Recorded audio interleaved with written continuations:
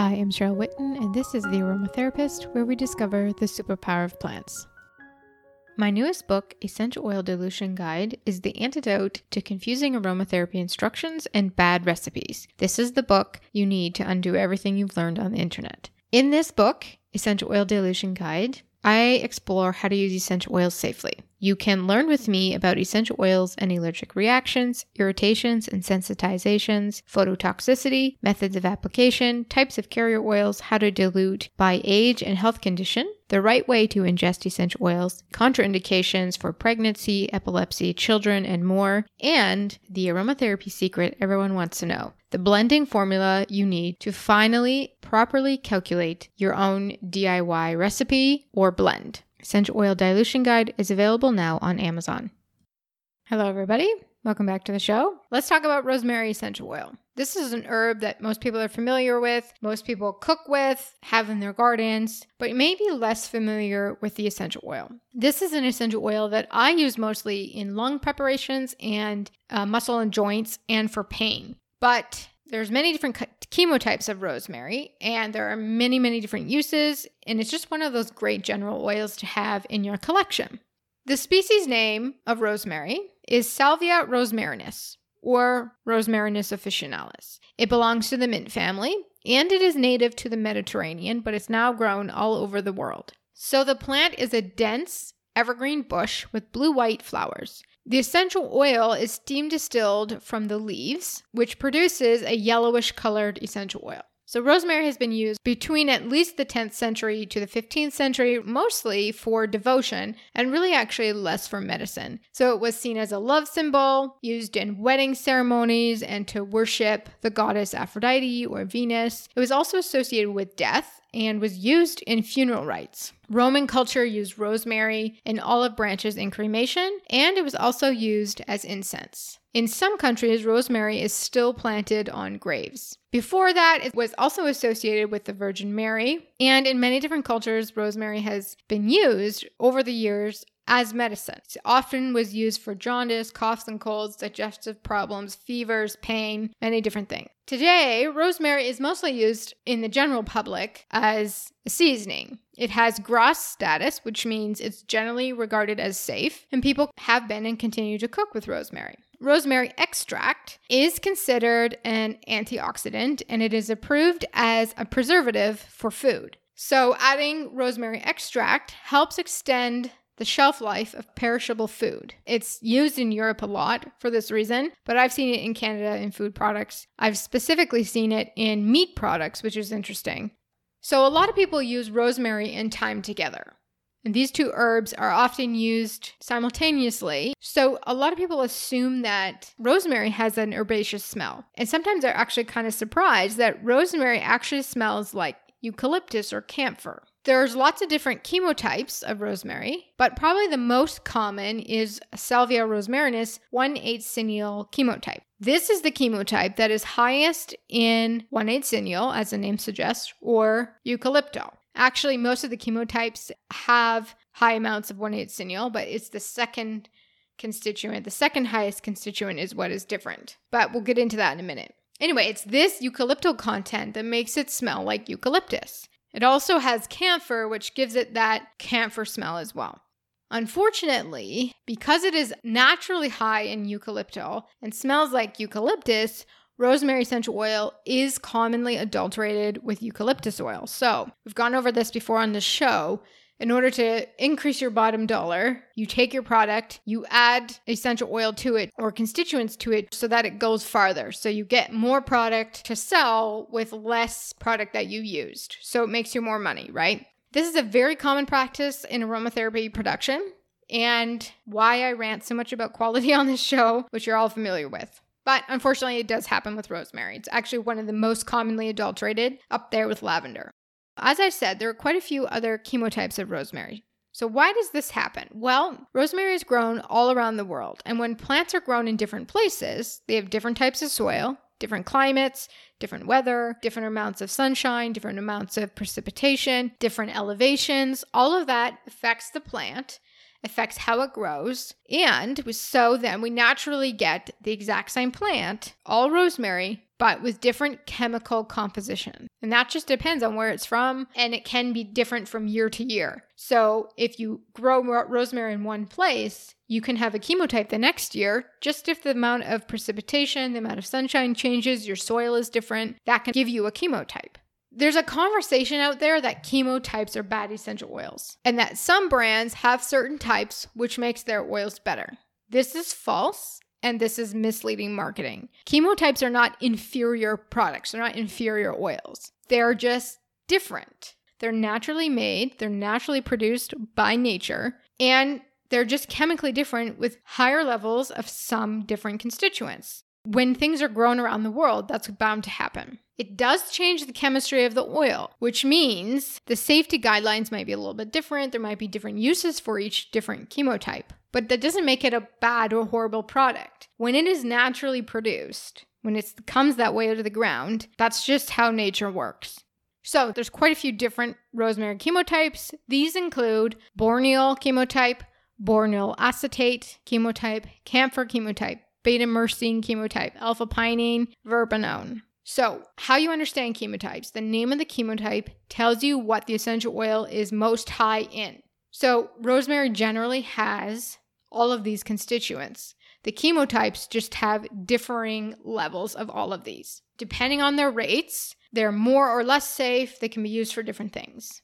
So then, how do we use rosemary? Well, like I said, I gravitate to rosemary mostly for the lungs. And I often carry and use the 1/8 cineal rosemary. That 1/8 cineal is an expectorant. So it can help you move mucus out of your lungs, which helps when you have a cough or a cold, right? Or you have other lung conditions where you have a lot of mucus. So when we get irritants in our lungs, when we inhale irritants, or we have bacteria or viral components in our lungs naturally secrete mucus to clean the lungs. So we want to help our lungs move out the debris by coughing, right? That's a natural reaction your lungs have. Secrete mucus, make you cough, clear your lungs. So the 1/8 cineal can help you do that. It's an expectorant that can help move that mucus out. The 1/8 cineal is also an antispasmodic, which means it helps relax smooth muscle spasms in your lungs. So if you're coughing a lot, that can help relieve the coughing by relaxing those muscles. Also, what happens with people who have other lung conditions like asthma, for example, that happens a lot. It's an inflammatory process. And we get wheezing, we get tightness in the chest, we get a lot of coughing. It can also help relieve some of those symptoms as well.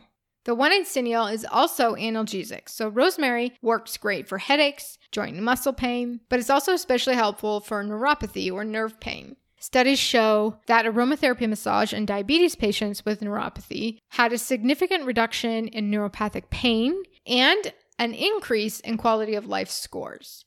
Other studies show that using rosemary in conjunction with pain medications allows for better pain control than without rosemary. It's also anti-inflammatory. So when we can reduce inflammation in the body, things like prostaglandins, for example, and other inflammatory chemicals, these can lead to pain and lead to inflammation in the body. Rosemary can help reduce that. Rosemary tincture is helpful at lowering those prostaglandins and some other chemicals that do lead to pain.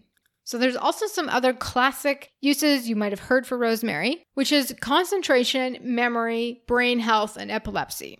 So I want to talk about epilepsy first. There are some studies that suggest rosemary is anticonvulsant. And when we look at some of its constituents, like bourneal and alpha-pinene, these potentiate GABA receptor mediating responses. So these responses cause sedative and anticonvulsant effects. 1/8 cineal also is a sedative in that it can increase the length of sleep. But here's the problem with this suggested use. Rosemary contains camphor, and camphor can cause seizures. And actually, when we look at the data, camphor causes more seizures in humans than it actually does in animals. So we see in some of these reports, we see people who have had seizures after ingesting 1 teaspoon, 2 teaspoons, in some cases 90 milliliters and 150 milliliters of camphor. They've had seizures. But camphor just doesn't cause seizures by ingesting it. Sometimes we have these adverse events when we ingest large amounts of essential oil. That's usually a sign that the product is being used incorrectly in the wrong way. But camphor also has caused seizures from inhalation and from topical use. So we've seen children who have had seizures from being around large amounts of camphor that was spilled. And another report of camphor being applied in a burn dressing to a child and they had a seizure. So again, those are really high doses, but a seizure can happen from camphor in different ways. So what happens with camphor, it seems that it overstimulates the central nervous system, which can cause seizures. And then it seems to flip to nervous system depression, which then causes like depression, lethargy, confusion, dizziness, for example.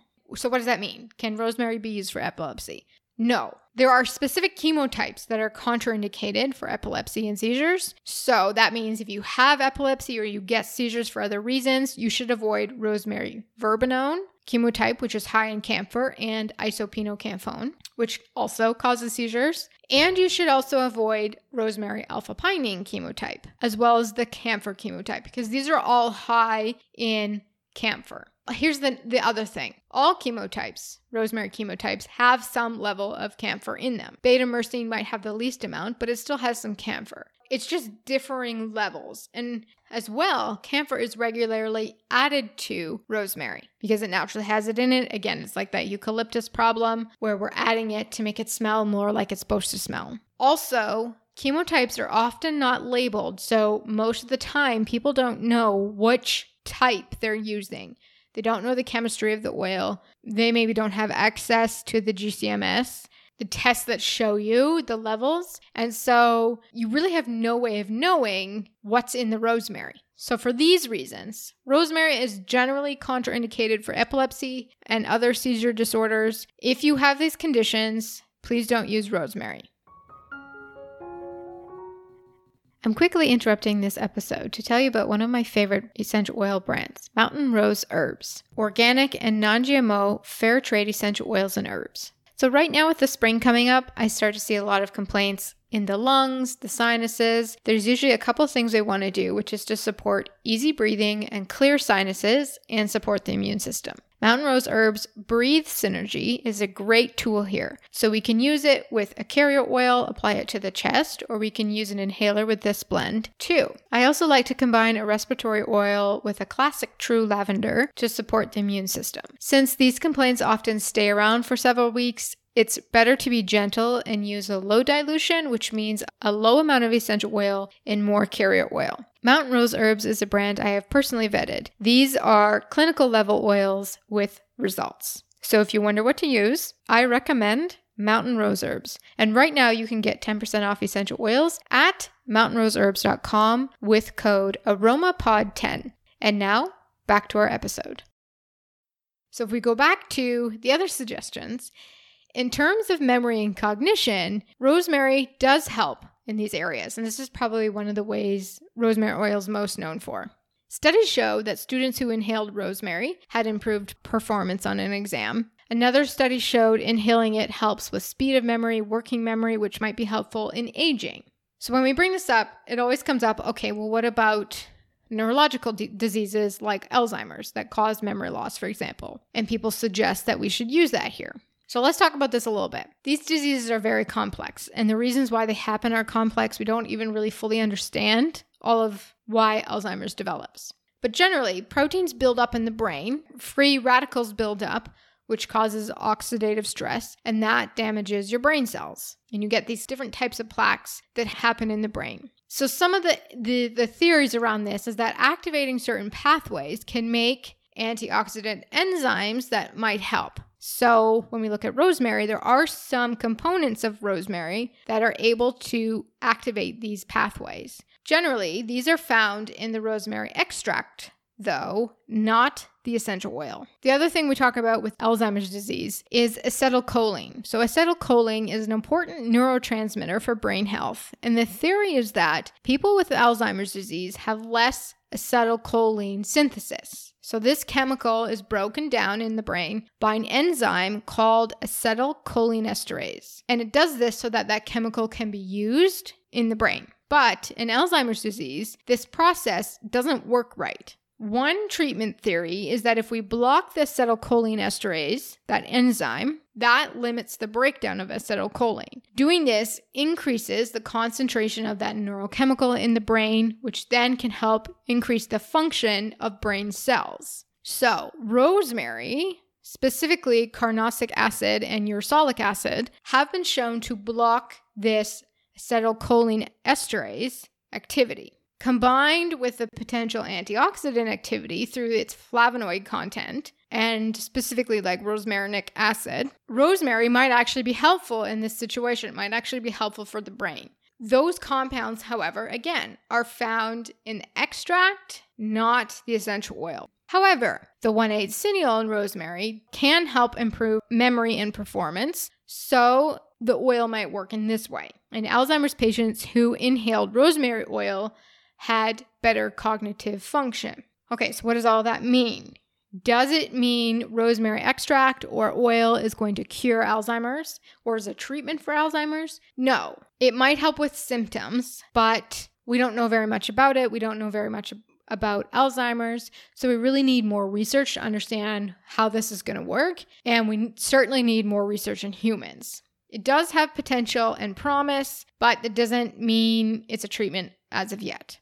Inhaling rosemary can help lower cortisol also. So this can be helpful, for people who have neurological disorders, but just generally for everybody who has stress. So that can help lower your stress, help lower anxiety, and help with your mood.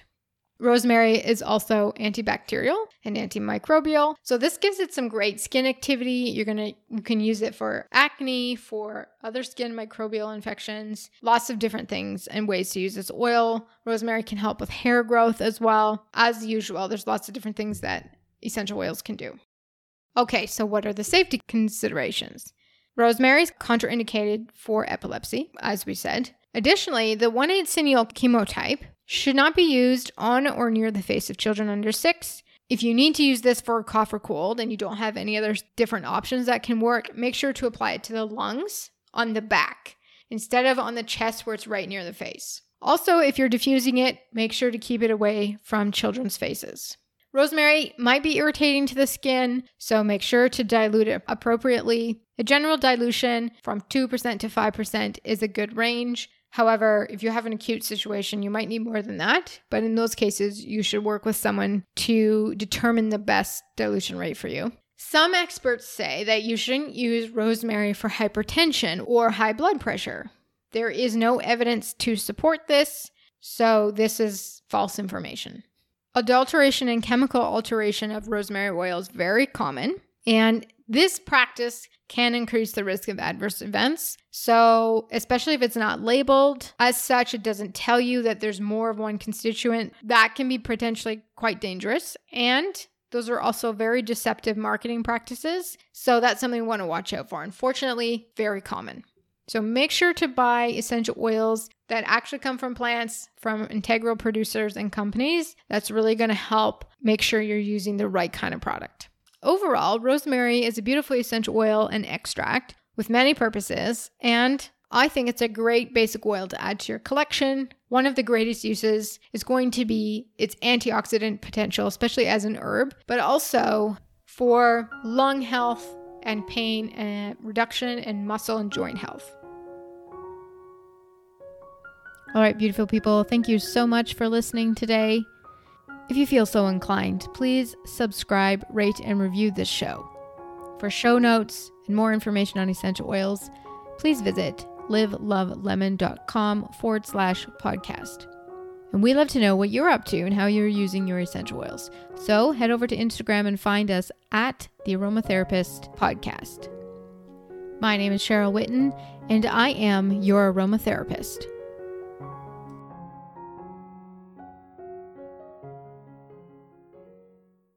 We have to share with you this obligatory disclaimer. Information in this podcast is for educational purposes only. It is not a replacement for medical advice or for professional aromatherapy consultation. If you need medical care, please visit your physician. Speak to your primary care provider, pharmacist, and a qualified aromatherapist before commencing any programs.